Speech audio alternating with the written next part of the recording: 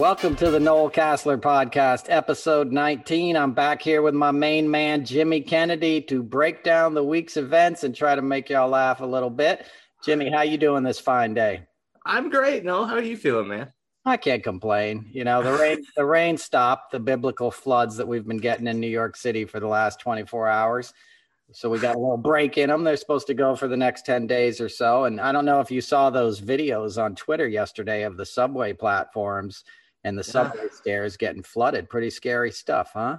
Yeah, I think you're going to need diving equipment just to get to the subway at some point, man. It seemed to be filling up the stairways. You know, it's leaking up that far. Shows that our infrastructure is crumbling. Like it's in front of our eyes and we got to fix it. You know? Yeah, and it also shows you who is paying the biggest price. You know, that subway you mentioned, that's at 157th Street on the Upper West Side, right? So, you know, a lot of people, I retweeted the woman who originally posted it. And a lot of people are like, oh, hell no, I'm not getting in that water for anything. And you saw those people hopping in that water, trying to use trash bags and stuff. Why? Because they couldn't afford to be late for work. They couldn't afford to not pick up their kids at daycare. You know, they didn't have the luxury of just hopping in Uber and spending $70 to get to wherever they were going. You know, lower income neighborhoods rely on public transportation and infrastructure. They don't have as many options. And that's the backbone of our economy. We learned that last year in the pandemic. Essential workers, we really learned what we were taking for granted and how our society grinds to a halt without these people. And poor neighborhoods, you know, poor neighborhoods probably isn't the best term, but neighborhoods that have been neglected, especially in New York City. The biggest environmental catastrophes are always in the South Bronx. It's where the guy who designed New York City was a guy named Robert Moses, and he was an open racist. And he basically put all the freeways and stuff through the poor minority neighborhoods because he was keeping everything nice and park-like for the wealthy white people, you know? And it's great if you live on the Upper East Side. It sucks if you live in Hunts Point and your child is going to grow up with asthma 10 times more likely than if your kid grew up on the Upper East Side, though everywhere is basically really polluted now. I mean, it's really reaching a critical mass. But my point in all this is we need an infrastructure bill. We need a Green New Deal, like AOC says. It's upon us. As we discussed last week, it's not some theoretical thing. It's on us right now. Well, I mean, the fires in California are like a season now. Like that's a yearly thing. Like that shouldn't be happening. You know, and what was Trump's suggestion? Let's just sweep it up. Let's do a better job sweeping the forest. There was no plan in actually trying to address these things. It's just bitching and kicking the can further down the road. No, it is. And people can't afford to move. California is a great example. There's communities that have been burnt out. The one he visited was like Paradise, California or something it was called when he went there last summer or the summer before last. And, you know, a lot of those people are still living on those lots with burned down trees and stuff because they couldn't afford to go somewhere else. And those are going to be the first victims of what happens to our world in this climate crisis. And this thing has all been perpetuated by the people who benefited from exploiting the earth.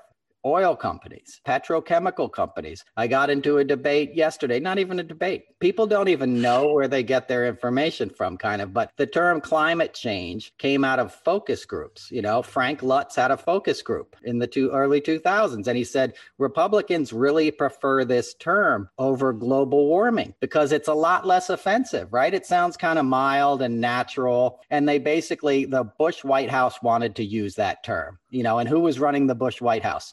Dick Cheney, right? An oil man, right? And they basically told all the scientific agencies and governmental agencies that were studying the planet and our weather extremes, you got to adopt this new term, climate change. And those agencies were able to justify it, including the UN, because they're like, well, it does encompass the extremes of weather, the fact that it gets really cold in the winter and stuff, you know.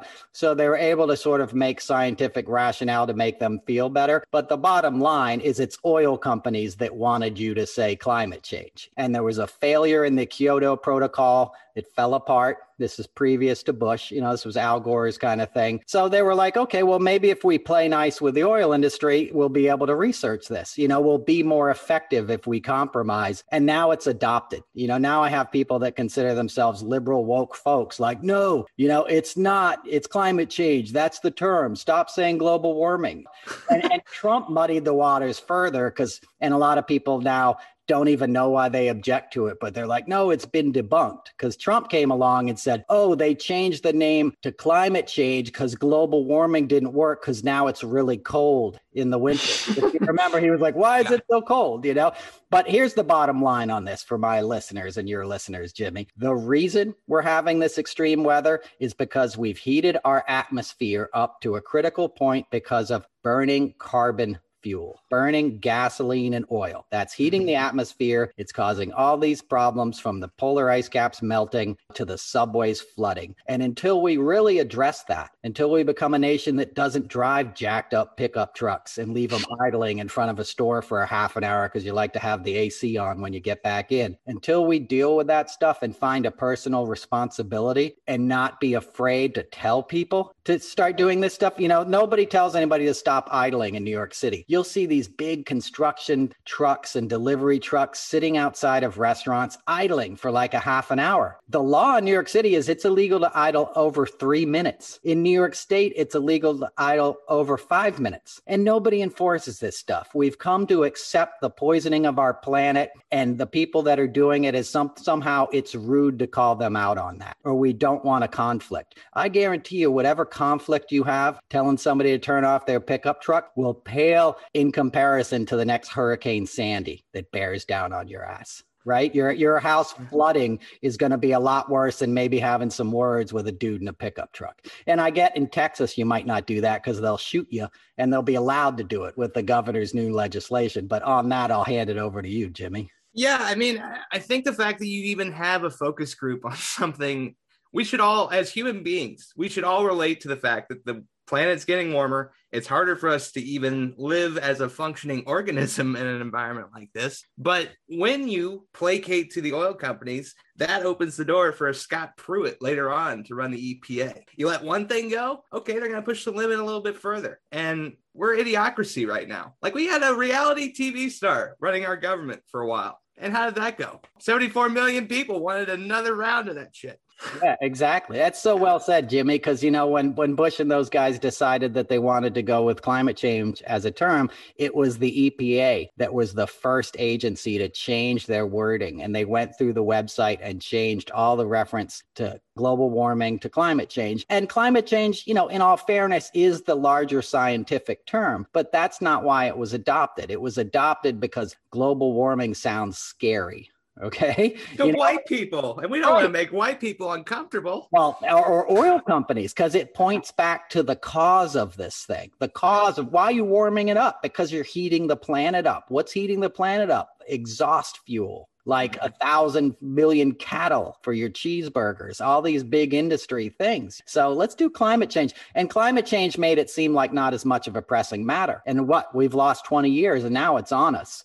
Imagine if I said the other day, imagine instead of fighting a war in Iraq for 20 years, we'd been fighting global warming because we didn't accomplish anything in that war. I understand to make the case that we had to go in there in the months after 9/11. But what have we done beyond those first couple of months, right? And it's not like we went in there and got Osama bin Laden and dragged him out. Right. It was the next administration 10 years later that got him, because Bush and those guys didn't want to get their boogeyman. He was the reason they could set up these huge bases in Iraq and Afghanistan, and oil companies could make even more money. You think we use a lot of energy in this country? You should see what we use in our military. They dump fuel on Navy jets before they land back on the aircraft carrier so they can fill it up again. The whole military is practically a grift for oil companies and stuff. And we didn't do anything. We're leaving in disgrace, basically. And that's not to say the people didn't serve with honor. My cousin was there, but we didn't accomplish anything. We're handing the keys over to the Taliban. We left last Friday in the middle of the night. We didn't even tell them we were leaving Bagram Air Force Base. And we turned off the lights a half an hour after we left. And the looters came in and took all of our bullets and all of our Gatorade and all of the crap we left behind, and not just crap, like the Forerunners and all the equipment. So Afghanistan will never be more dangerous than it is now. Right. And now we're just having this debate, like, are we going to get these people out of there that helped us, the translators and stuff? We're not gonna. Maddow played a clip I saw the other night of after Vietnam, a town in Pennsylvania was welcoming refugees, right? And the governor of Pennsylvania was out there. This is 1975. And they had the local marching band on the runway at the airport. And the town was there to greet these refugees with open arms. Mm-hmm. And I was like, man, my country has changed so much. That is unimaginable now. No governor, Democrat or Republican, would be welcoming refugees into their state openly on TV with marching bands because their opponent would use it against them in the next campaign commercial. And it's sad that we've gone in that other direction. In 45 years, we've lost such a sense of our humanity that it's unthinkable now. And now we're having a debate if we're even going to fly them to Guam before they get slaughtered.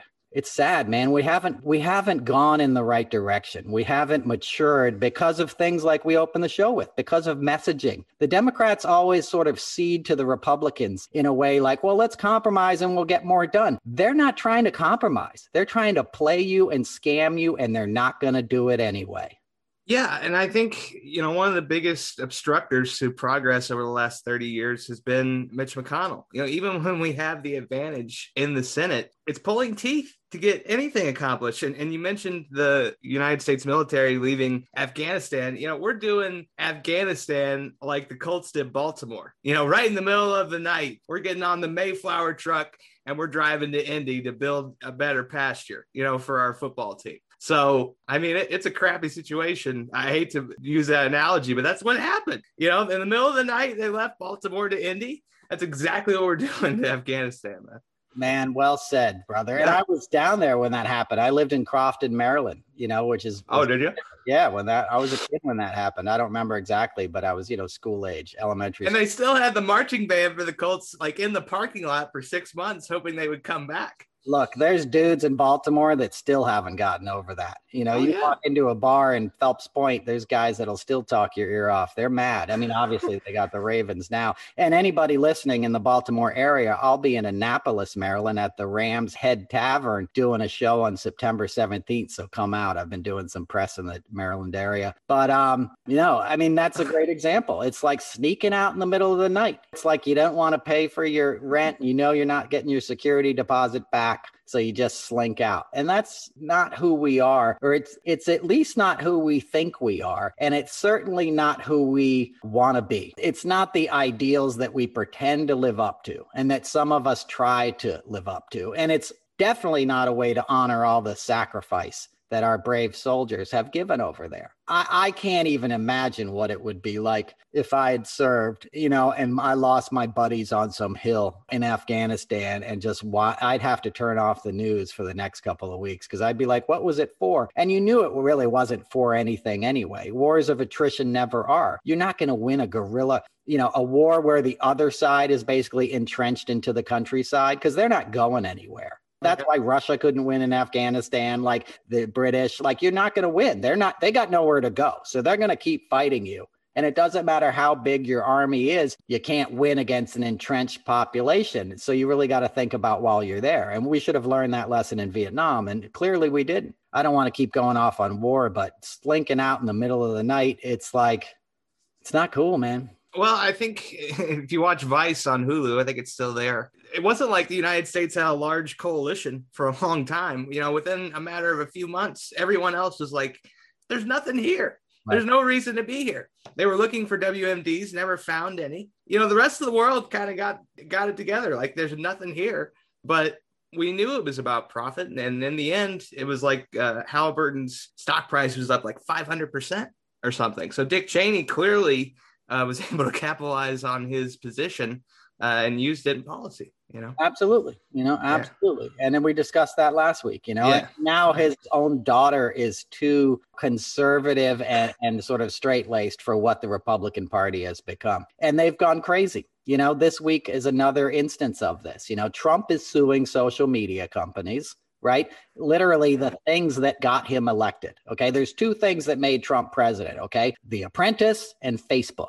Okay. Without those things, he was just a local kind of con man. Sure, he had a national footprint because of his book, which was a work of fiction. The art of the deal. The guy wasn't a billionaire. He was somebody who got handed money by his father. He lost it. Then he opened casinos. He lost that money. Then his dad died and he got a huge inheritance and he forced his other siblings to sell off his father's company. Okay. And got like $700 million, lost that, was broke again. NBC gave him a contract. Okay. He had a TV show. That was his first legitimate paycheck where he actually showed up to work, and he barely showed up to work, but he'd show up an hour a day, snort a Adderall, shit himself. Keith Schiller, bring him off set, come back on, pretend like he was making a decision about firing somebody, grab some poor contestant's ass, get back in his limo and go back to Trump Tower. Right. But that was his paycheck. That was his gig for 12 seasons. It was on a lot longer than people think. And obviously, Mark Burnett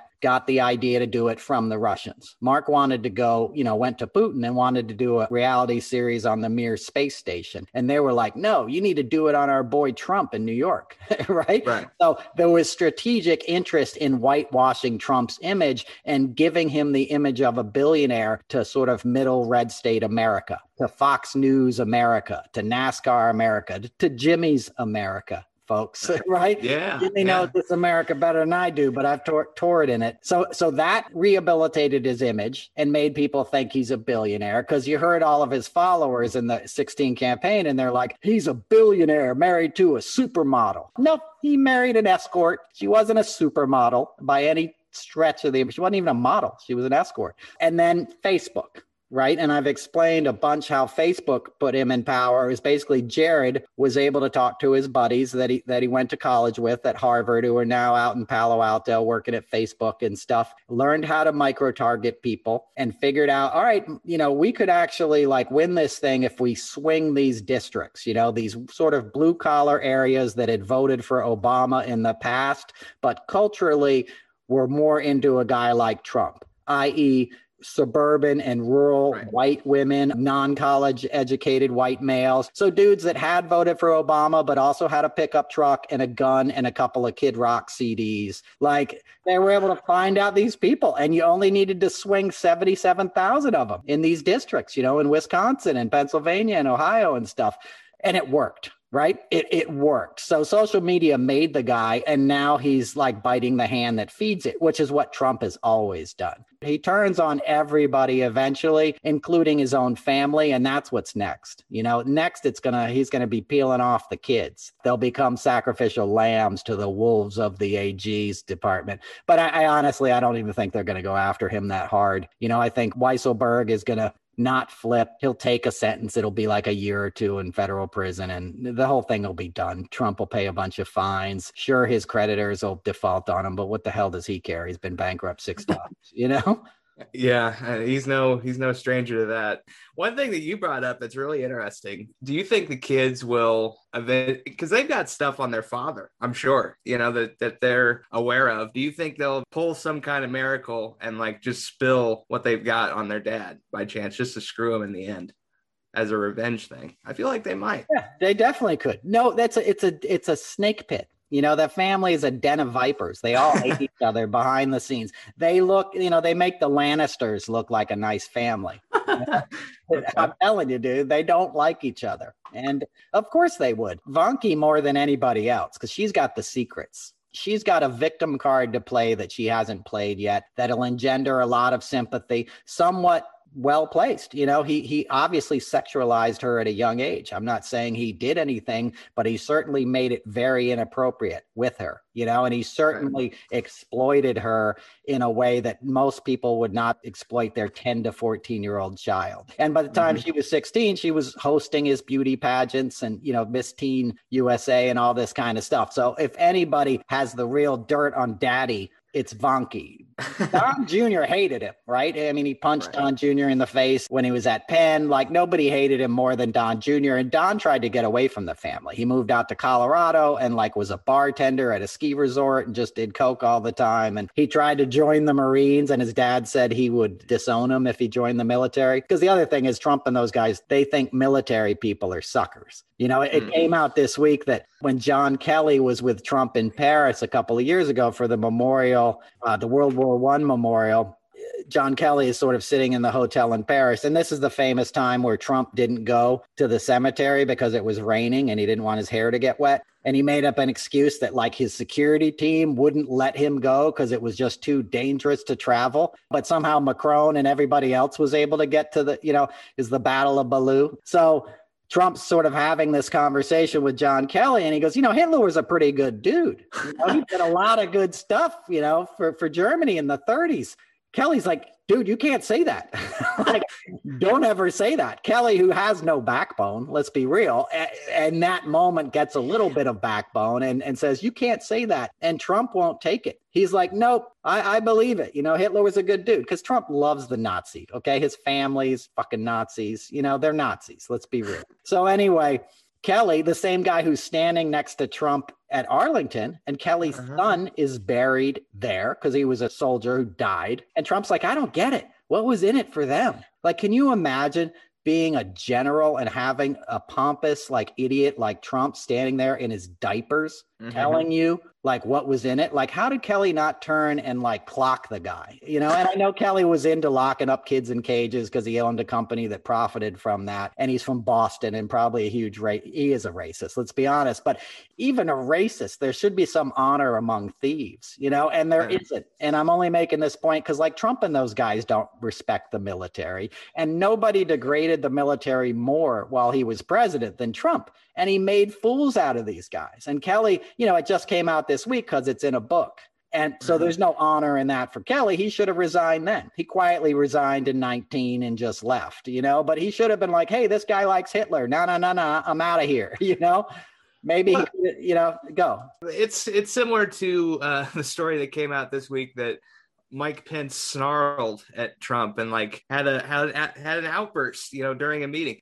Pence is an asshole, but he never snarled in his life. Okay. He's an evangelical Christian. He'll do it subtly. Okay. And for people that don't know, before he ran for Congress, he was a radio host here in Indianapolis. And one of my college professors worked with him when he was a host. You didn't miss anything if you didn't tune into the show. He pretty much would read the newspaper and do his best Rush Limbaugh impression. And no, you know that I'm your producer. I would never leave a show right in the middle of it. But there was a day at the station where his producer just up and left the studio and is like, run your own damn board, And eventually that producer was fired, and eventually Pence left the show because he was running for Congress. But Mike Pence is about attention. He's about getting his message out the way that he says it because he loves to hear himself talk. Him and Trump are cut from the same cloth in that way. Yeah, they all are. And that's a great story, Jimmy. What did the guy, what made the engineer walk off the board? He would just bombard him every day. And sometimes you have that relationship with a host because if you have to fill 3 hours, like that's difficult, especially for someone that doesn't have a broadcasting background. So it can get heated, but you shake hands and you say, good show. The producer couldn't take it anymore. And I don't blame him. Mike's got a multi-million-dollar home he can relax in. That's about 20 minutes outside of a PGA level golf course in Indy. So he's doing just fine. Oh my God, that's hilarious. Yeah, and they're all grifters. It came out this morning as a story I've been following a long time. Mike Pompeo, Secretary Fatback, as I like to call him. Like, we all knew he was grifting with these things he called the Madison dinners, right? So when he was a State Department, and he was the Secretary of State, he and his wife would have these parties at the State Department, and the parties only existed for his donors. So he'd bring all these people that he was hoping that would contribute to his presidential campaign, which he hopes to launch, next year. And he would invite them to DC, and they'd have these parties in the State Department in Foggy Bottom, which is where it is in DC, right? And they would buy gifts for these people. Like, he'd spend $10,000 on embossed pens and little journals that he'd give out to these people, right? But when he was like billing all this stuff through the State Department, they would change the item numbers in the accounting ledgers, and they'd be like, something, Mike Pence dinner on international affairs, right? They wouldn't call them Madison dinners. And the dinners had themes, like they'd have Mardi Gras night and they'd go to Party City and get a bunch of beads and stuff. I'm not making any of this up, They'd have canopies and hors d'oeuvres, and he'd make State Department employees like serve hors d'oeuvres and stuff, really humiliating stuff, right? But he tried to hide this from Congress because they look over the books, they see what money you're spending. And it came out today that the fund that he was using for this was part of a State Department emergency fund that was used like if there's a really big international emergency and you have to fly your family, like my family got flown out of Vietnam in 1963, right? When President Dien went down and like the scene changed and they said, get all the get all the diplomats' families out of there ASAP. And my dad remembers sitting on a plane with his little brother sitting on my grandma's lap and watching the tanks come down the runway in Vietnam, and they flew out. So it's a fund for stuff like that, for emergencies, for diplomatic personnel. Pompeo's using it for his private parties and lying about it. Literally, it's illegal to change your ledger. It's like if you're a business traveler and you hand in your receipts and you spent $1,400 in a strip club and you try to pass it off as something else. And he knows he's not going to get busted on that. My point is he knows he won't get busted because the GOP won't call him on it. When Hillary Clinton was Secretary of State, they had 10 hearings into Benghazi. 10. They dragged it out for 2 years to use it as a political cudgel on her. Mike Pompeo was a senator then, and he sat on those hearings. He participated on that. Now he gets the job as Secretary of State, and he's literally stealing taxpayers' dollars to fund his own political career after he leaves his appointed office as Secretary of State. And they won't do a thing about it. And they've all done that, as we talked about last week. Your Ryan Zinke's, your Scott Pruitt's, your Ben Carson's. It was a grifter's palooza.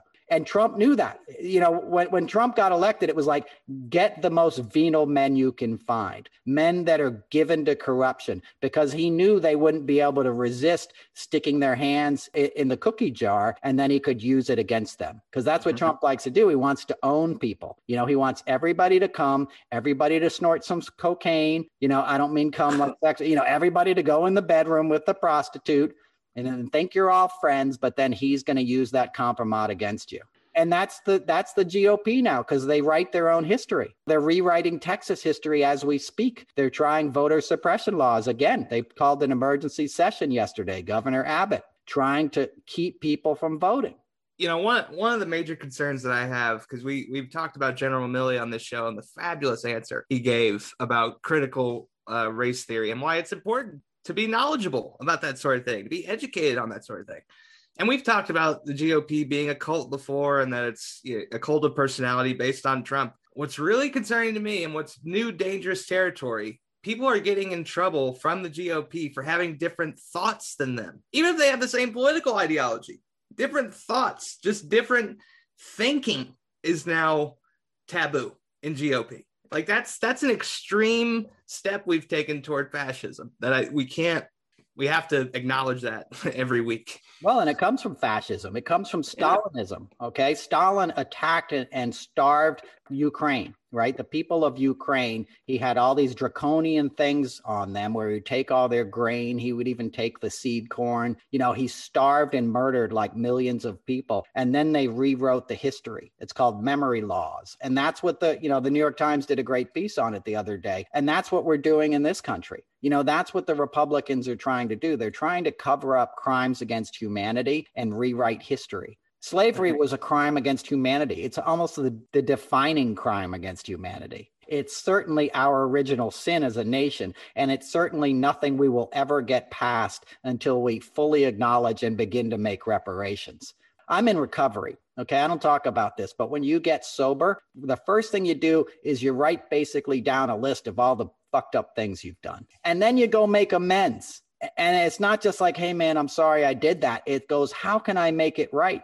If you owe somebody money, you go try to pay them back because it clears your conscience. It admits that you've done wrong things and that you were living the wrong way and you want to make it right. And then you get to sleep at night when you've done that because you're not carrying around that shame. But we're still carrying around this shame as a nation, and we have men and women that want to pretend like it never happened. And those people are on the warpath now. And the critical race theory has given them that sort of like banner to fly. That's why Marjorie Taylor Greene and all these idiots are speaking out against it, because they want to pretend. Well, first of all, they want to switch out white supremacy for real history. They sort of like slavery. That's the wink and the nod, is like, hey, this wasn't a bad thing. That's what Make America Great Again was like. We're going to have a segregated society where the mediocre white man rules everything, where somebody like Donald Trump and his idiot ilk can run the country, where a dude named like Matt Morgan Caulfield or whatever this kid is, this 25-year-old college dropout who literally like lied about the accident he was in,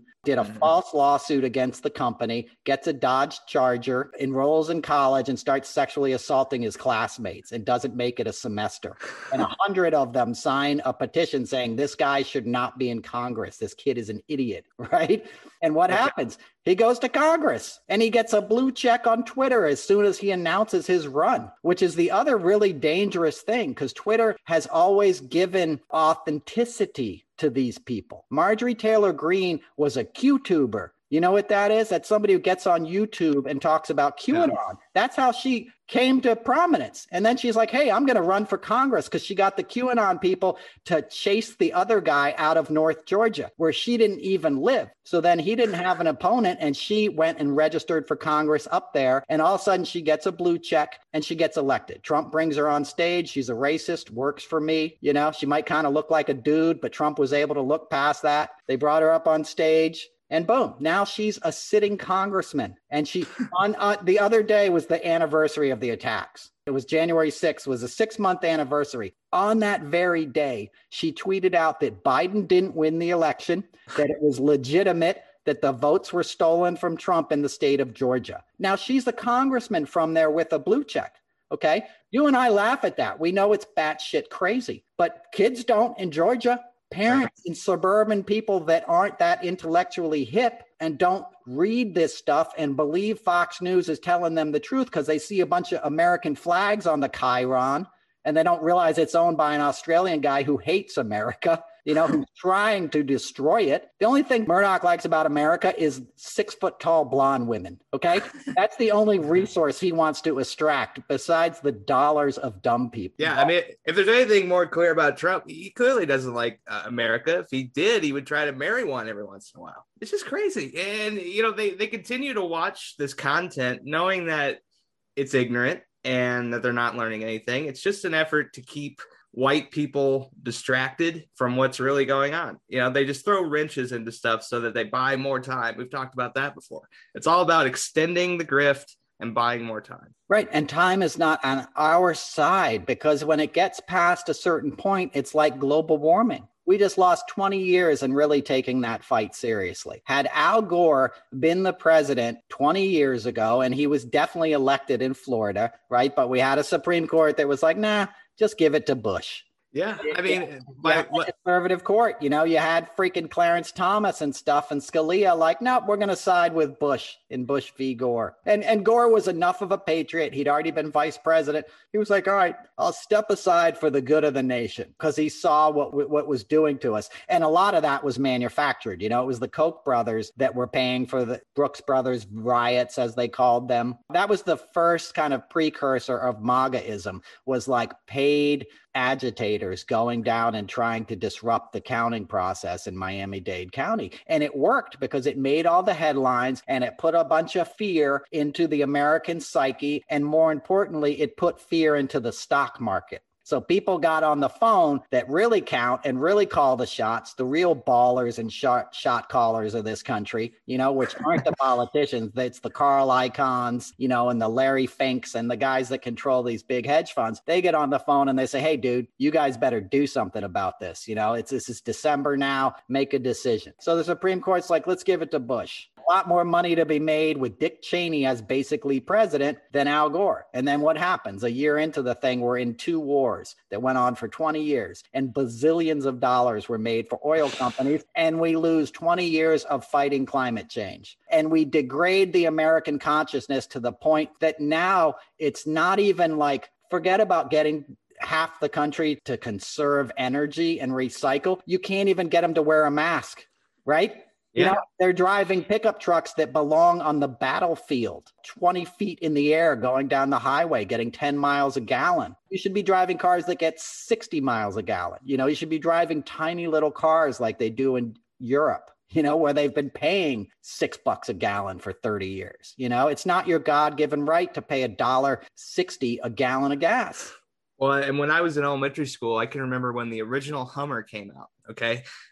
And these are straight out of the factory, could roll into a battlefield at any time, right? I think that on the highway, it got like 5 miles a gallon, the original Hummer. What's the point of that? That's just a carbon box traveling down the road at that point. You can't even carry anything that you'd want to carry in a Humvee. It defeats the purpose. I know, but it was, I remember that. I remember when it came out. I was in my early 20s, and a friend of mine, a journalist, did a piece on them. And that was again, it was a harbinger of things to come, because then you had the toxic masculinity and the militarized industry of the two wars post 9/11, because you had all this surplus equipment. So then they started giving it to local police departments. All of a sudden, local police departments had the accoutrements of battlefield missions. They're driving into your neighborhood in Milwaukee now in a big armored vehicle. And the dudes have, helmets and flak jackets and big long rifles and stuff. That was all surplus material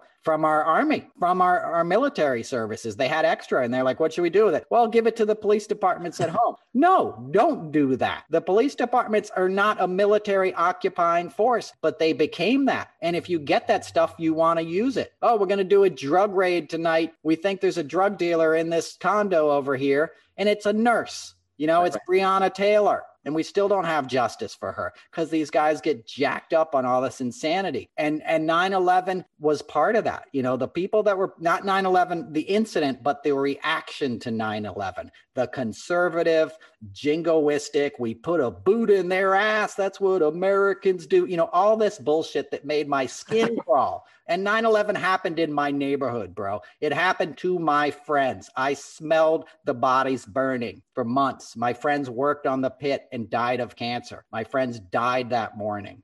It was as local a story as you could get. It had nothing to do with some jackass down in Nashville making a video and all this other crap. But it's easy to manipulate people with that stuff. And then it quickly became big business.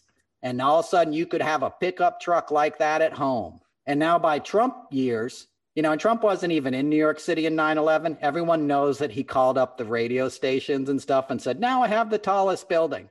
He was down at Mar-a-Lago with another couple. Okay, he wasn't even in the town, and he's lied about it. At one point when he was president, he said he went and worked on the pit. I was down there helping the first. No, you weren't. And none of your kids were down there. You never saw an Ivanka Trump down there handing out water. My friends were down there. I was up in Woodstock for the first couple of days, and then I wasn't down there. I was on the Upper East Side. But, and I've told those stories. I lived across from Rudy Giuliani, and for months after, he would come home every night with a mask on his face, even though he was telling everybody else the air was safe to breathe.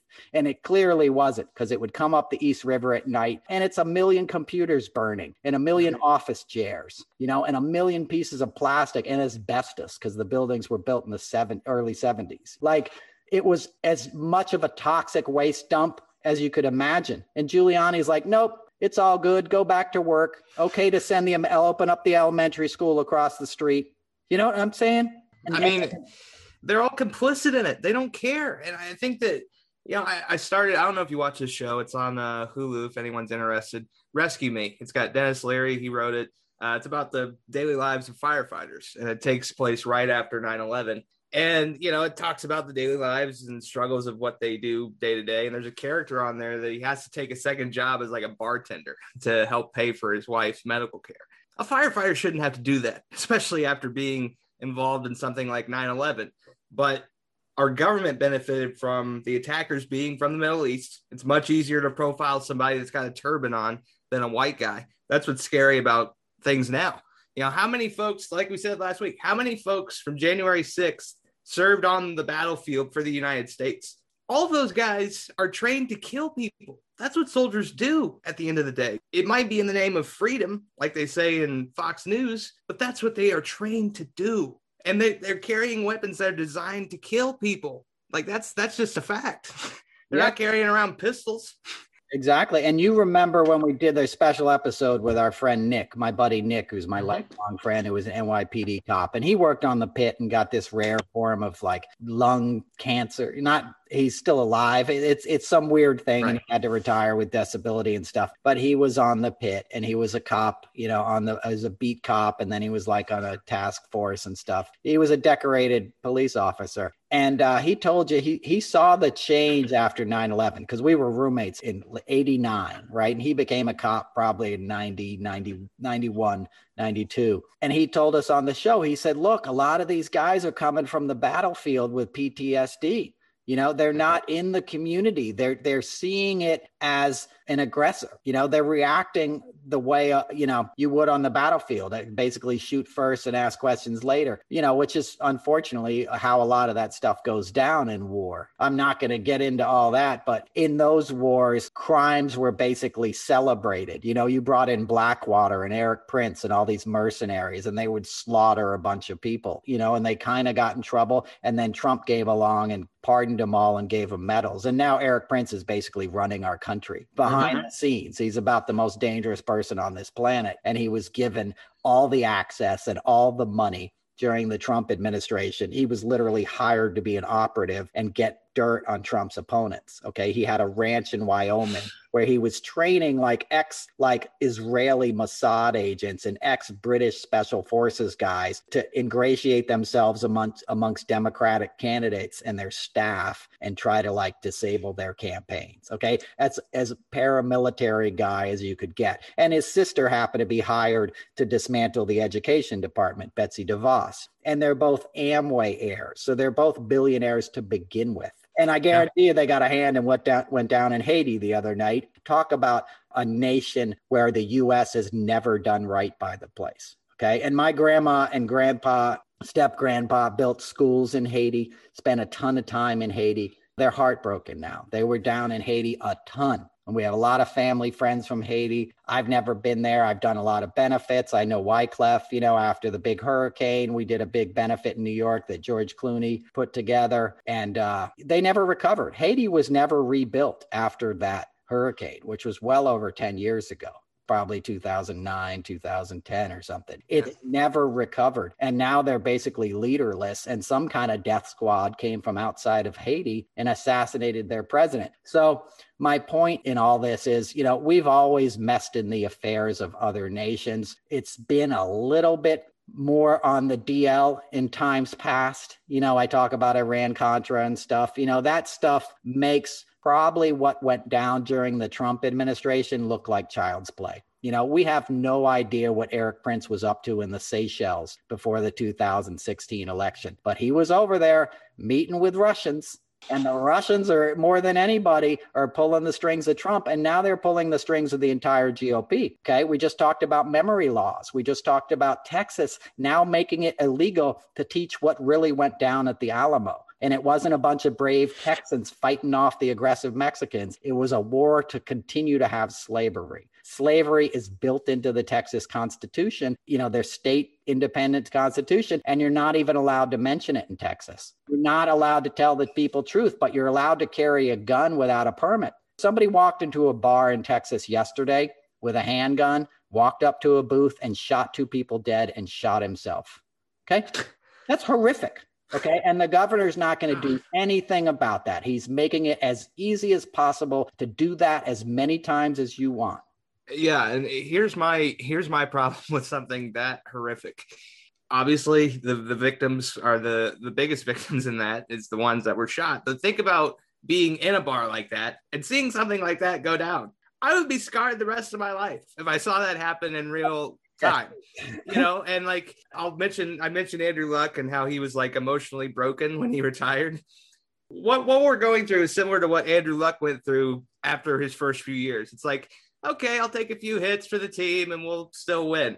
After a while, you get traumatized to the point that you're like, no, I don't want to do this anymore. And I think that's, we're broken as a people in America. And it's okay. If we admit it, that's how you fix things, is admitting there's a problem. Absolutely. It's like I was saying in recovery. You make a list, you do a 4-step and a 5th step. You figure out what your defects of character are and how you remove them. And we need to do that as a nation. Yeah. And one of our defects of character is an addiction to guns and violence and feeling like it's your constitutional right to have an AR-15 and 15 rounds of ammo or 15 ammo cases or something. On the 4th of July, somebody was staying in a hotel in Chicago. Those hotel rooms weren't getting cleaned often because of COVID, okay? But by the grace of God, a cleaning person let herself into this hotel room to clean it. And she noticed that next to the window was a big AR-15 long rifle, like on a stand, loaded, also with a handgun and 5, cases, magazines of ammunition, right? It was facing down onto a park where they were going to have a 4th of July celebration. So she tells, her boss, and they come in and take the guns and they arrest the guy. He got out of jail 2 days ago on $1,000 bond and got to go back to Wisconsin. Okay. That guy was clearly going to be an active shooter. He was clearly going to assassinate a bunch of people on the 4th of July. He's a white guy. He was probably a QAnon Trumper or whatever he was. He was some kind of idiot, who had a gun set up looking out the hotel room, like in Vegas. And my friends were there. I had a friend on the stage when that went down in Vegas. I had other friends that were hiding for hours that thought they were going to die. I talked to them when it was going down. I've had other friends in Bataclan. My friend Helen had her boyfriend die in her arms. He was the merch guy. He sold the T-shirts for Eagles of Death Metal. She sat there for 5 hours on the floor with terrorists walking around above her with guns, trying to give her boyfriend CPR, and he died in her arms. She is not the same. Okay. You mentioned you wouldn't be the same after seeing that. She was in one of the worst mass shootings that Paris ever saw, if not the worst. Okay. And the trauma, I was there for her. I was doing a gig with Justin Bieber when it happened in New York, the Nickelodeon show, but it's Nickelodeon award show thing. But the trauma that went down in this person, we're still friends. Like every band who went through Paris knew her. She ran the catering company that caters all the concerts and stuff. Oh, wow. Somebody beloved in the touring industry in Europe. She would tell me these stories. She'd be like, "Noel, I thought I was going to die." These guys, because they were held hostage. Most people don't realize they went in and killed like 100 people and then kept the building. They stood there. Can you imagine that terror? You don't recover from that. Okay. So can you imagine what would have gone down in this country if this guy had gotten away? If this maid or cleaning person hadn't let herself into this hotel room? I think the biggest thing that I would say, especially to President Biden, since he's now in charge of things, because I saw this post that they were memorializing the Pulse nightclub shooting. That's all well and good, good that we're memorializing it and remembering it because it should never happen. It's one of the most tragic things that's ever happened. When you go out to a club, especially a guy that's in his mid-20s, like you're going to have a good time. That's what you anticipate, not to be shot in a place like that. But my point is, stop memorializing stuff. Stop giving us official holidays. Actually change the fucking gun laws and hold these people accountable. Because if you don't, there's no point to it, man. Jason Aldean was on stage as the dude was opening fire and had to run off. We don't have any freedom anymore if something like that happens. I know. And now the Republicans, they're running for office as the secretaries of state in all these states because they know they can overturn the elections. So even if Biden does some kind of, assault weapons ban like Clinton did, they're going to ignore it. As I said last week, in Missouri, they make it illegal to enforce gun laws.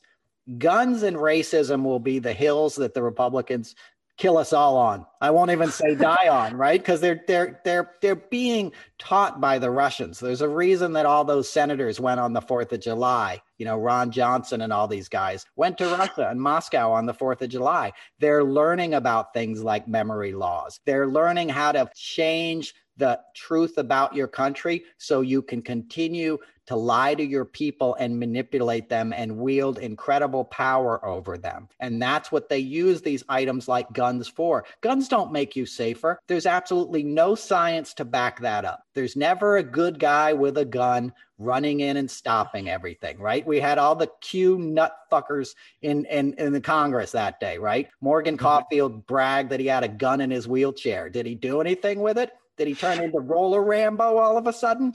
Right? Take him out? No, he probably shit himself and got pushed out of there, like people do. If you're not trained, you're not going to do anything that's going to help with a gun. You're just going to make it harder for law enforcement when they show up because they're not going to know who the good guy and the bad guy is. You can't do anything about it. That's why you don't give people assault rifles with like high capacity magazines, because you can't protect against that. That's not meant to be in a civilian situation. That's meant to be in a jungle somewhere. Those guns were invented to shoot through heavy brush, because there's jungles in Southeast Asia and they don't know who they're shooting at. So they just want to be able to take away all the foliage and hopefully get the people behind it that are just trying to protect their homeland and don't know why a bunch of 19-year-old Americans are there shooting at them anyway. And neither do the 19-year-old Americans. They're just going because somebody patted them on the back and said, hey, you're not a hippie. Put on this flag and go over there and kill people and make the black guy walk in front in case there's a landmine, he'll get blown up first, which is what we did in Vietnam. The military was segregated well after World War II. They don't want people to know that, okay? You don't want to know what we're operating with. So it's easier to manipulate people with jingoism and with, you need a gun and you're a good Christian. This was founded by Christians. No, it wasn't. The thing that made America great was immigration, okay? Before that, it was a bunch of white dudes who didn't want to work. So they brought enslaved people over there and made them work the fields, reaped incredible amounts of money because there was so much natural resource that they were able to steal from the people they slaughtered, the Native Americans that they took the land from. So then they start cutting down all the trees and shipping it over to Europe because the trees have been growing for 500 years and they're these huge pieces of cherry and maple and oak and all these hardwoods. So they're shipping them back to Europe and making a fortune. And they're like, this is a great way of life. And then they're like, we need more workers. Let's build a railroad. Okay, bring Chinese people over here, but make them build the railroad and have no right. Let's bring the indentured servants. Let's get some Irish and Italians over here to cook and clean for us for a while. But let's make them work off their passage and live in that little shack down the road. And if they start to question us, let's let them know that they're better off than the black folks, and let's make them hate the black folks instead of hating us. And that's that same pattern that you see in American society to this day. That's what Tom Cotton is trying to defend. That's why the Republicans are gerrymandering their districts. Little Dan Crenshaw is not going to get elected in a fair fight. He's got to cut out the district all around Dallas and then make a cartoon video of him hopping out of a plane. Where was he on January 6th? He wasn't kicking ass and taking names. He was on the ramp going up the stage to talk with Trump, man. He was on the main ticket that day, wasn't he? He was giving speeches. I think he was in Texas. I don't think he was. Oh, well, I don't mean to put him there at the events if he wasn't, but he was clearly in support of it before. And, we've talked about how like General Milley used to be the Republican avatar for the GOP. The avatar now for the GOP is like Rex Kwon Do from Napoleon Dynamite, the guy that wore the USA pants, and bow to your sensei. That's the guy. that's the GOP, an over-characterized, deep-fried piece of crap. That's what they are, at this point. And what we've done, we've turned the GOP into a McNugget. We say it's a chicken thing, but it doesn't look like it, doesn't act like it, and it's not good for us anymore. It's poison. It's poison, and it's poisoning our planet, and it's dangerous because there's 100 Trumps now. For once it was, for one 4-year stretch, it was basically one guy and a bunch of morons that were looking up at him in awe, your little Jim Jordans and your Matt Getz, all these guys that still aren't being held accountable. Jim Jordan is still in a gerrymandered district. Matt Getz has probably got a phone contact list still full of teenage girls. He's still snorting coke every night, right? He's still not in jail, and everyone's like, well, they're building a rock solid case. Do it already. Arrest the guy. I'm sick of hearing about, we're looking for this other January 6th guy. I don't care. You've arrested 500 of those guys. They're the foot soldiers. Go get the generals. Get the guys that really did this. But that's not what they're going to let us do. There'll be no real January 6th commission. Okay. And then come the next election cycle, you're going to have 20 Marjorie Taylor Greens and think you're going to get anything done then. You better think again. It'll be too late. The environment will be coming down on you. All these things that they paint now as socialism and critical race theory. They'll lock this place down and you won't be able to do a damn thing about it. And that's not a very positive sentiment for a comedy show, but that's how I roll, folks. If you come see me live, it's a lot different. Then I'm going to tell you a positive story because you brought it up, Jimmy. We're running out of time here. I'll let you talk in a second. But, you said we need hope and we've gone through this traumatizing time. And we were talking about 9/11 a lot. And I had an office at the time that I worked at that was like 40th and Madison, and Grand Central Station is the big station where, I would go in and take the subway to the Upper East Side every day after work. And in the months after 9/11, New York was somber, to say the least. And you'd walk into a bar or something and no music would be playing. CNN would just be on the TV kind of low and everybody would talk in hushed tones. It was just obviously there was just a pall over the city, right? And in early November, I was walking in the evening. It was about 5:30, 6 o'clock. I was walking into Grand Central, and folks that know, the entrance closest to Lexington Avenue kind of has this big marble hallway and this ramp that goes down to where the subway is. And all of a sudden I see a crowd gathered right around this woman, and people rush over and like something's going on, and they lowering the woman to the ground. And I hear somebody be like, "We need water," and somebody runs and gets water, right? And I see somebody else come over. It's like, "I need sutures. Does anybody have sutures?" And someone's like, "Oh, I'm a carpenter. I have this." You know what I mean? It runs up with something. And someone else is like, "I need towels. Somebody find clean towels." And somebody else runs to a store and comes back. And at this point, like a big crowd is gathered. And I'm like, what is going on? And someone's like, "She's having a baby." And then like somebody who's like an EMT comes up and he's like, "She's having it now, folks." And like at this point, there's 150 people and we're all gathered around, and we're all like sending our energy on to this lady, and the little supplies they've needed have all been gathered. And we all gasp and hold our breaths, and they help her with this child. And we all hold our breath. And then this guy holds it up and is like, "It's a beautiful boy." And we hear the cry, and it echoes through the marble hallway. And 200 people started clapping, dude. I'll start crying right now, but like 200 people just started clapping because we couldn't handle another bad thing. As New Yorkers, we all stood there and knew if something had happened to that baby, it would have broken our spirits. And it didn't. It lived. And then the ambulance showed up and they took her out and we're all crying and clapping and stuff. And it was in that moment that I realized sort of we were back as a city, that we turned a corner, that miracles also happen amongst the destruction.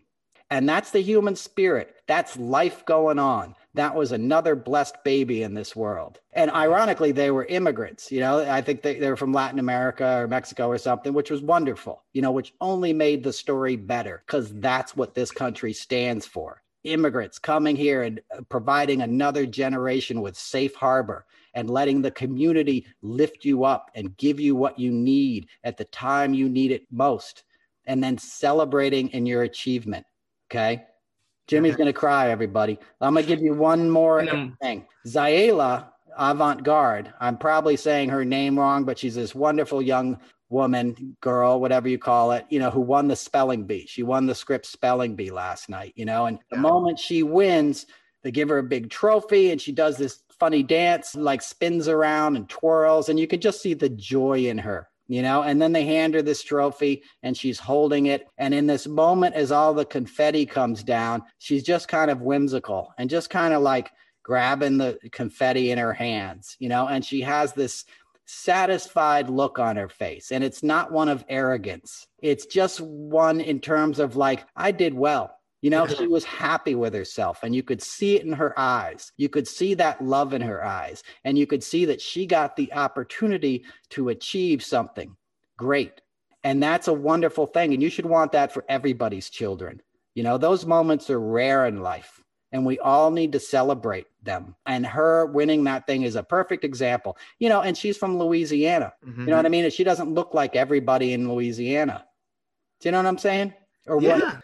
She was outstanding in the best way. And I think here's the thing that I would love to change about America. We are almost toxically individualistic. We say, pull each other up by your own bootstraps, and all these different things that we've been told throughout our lives. It's okay to ask for help. You're not in this by yourself. Do you think this country was built by individual people trying to get their little piece of whatever this country is. It doesn't belong to you or I as much as it belongs to anybody. You know, it's our country. We're trying to build it into something better for everyone. So I know that kind of summarizes what you were saying, but we need to stop with this like leave me alone hermit mentality, which wasn't helped by the pandemic, but you need people, and we can fix it. And it's going to be a lot easier if we do it collectively. Absolutely. Isolation is a killer, you know, and we're a community. It's like I said on one of the early episodes, you look at a fish, he's swimming in the water and you see the sunlight catch it. And then you see a rainbow, you know, appear on the side of the fish. Each one of those scales on the fish is adding a different color that makes up that rainbow. And when the sunlight catches it properly, it's part of this larger organism that's swimming free and reflecting beauty back into the universe. That's what we do as a nation as our best, and as our world as our best. The best things about life are the diversity. Nature is interesting because there's a gazillion species. Humanity is interesting because there's a lot of different flavors and things to learn. It's not a threat, it's a blessing. I want to learn about your culture. I want to try your food. If you're eating it, it's good, you know? It's the same way with music, with dance, with everything. People don't do things that don't feel good. Let them teach you about their culture. Let them share it with you. It will make you better. It'll make us all better. It'll make you more interesting as a person. Don't hide up on your ranch with a bunch of guns being like angry white guy. That ain't going to get you anywhere. So anyway, look, we're out of time, Jimmy. I think we've even gone a little long.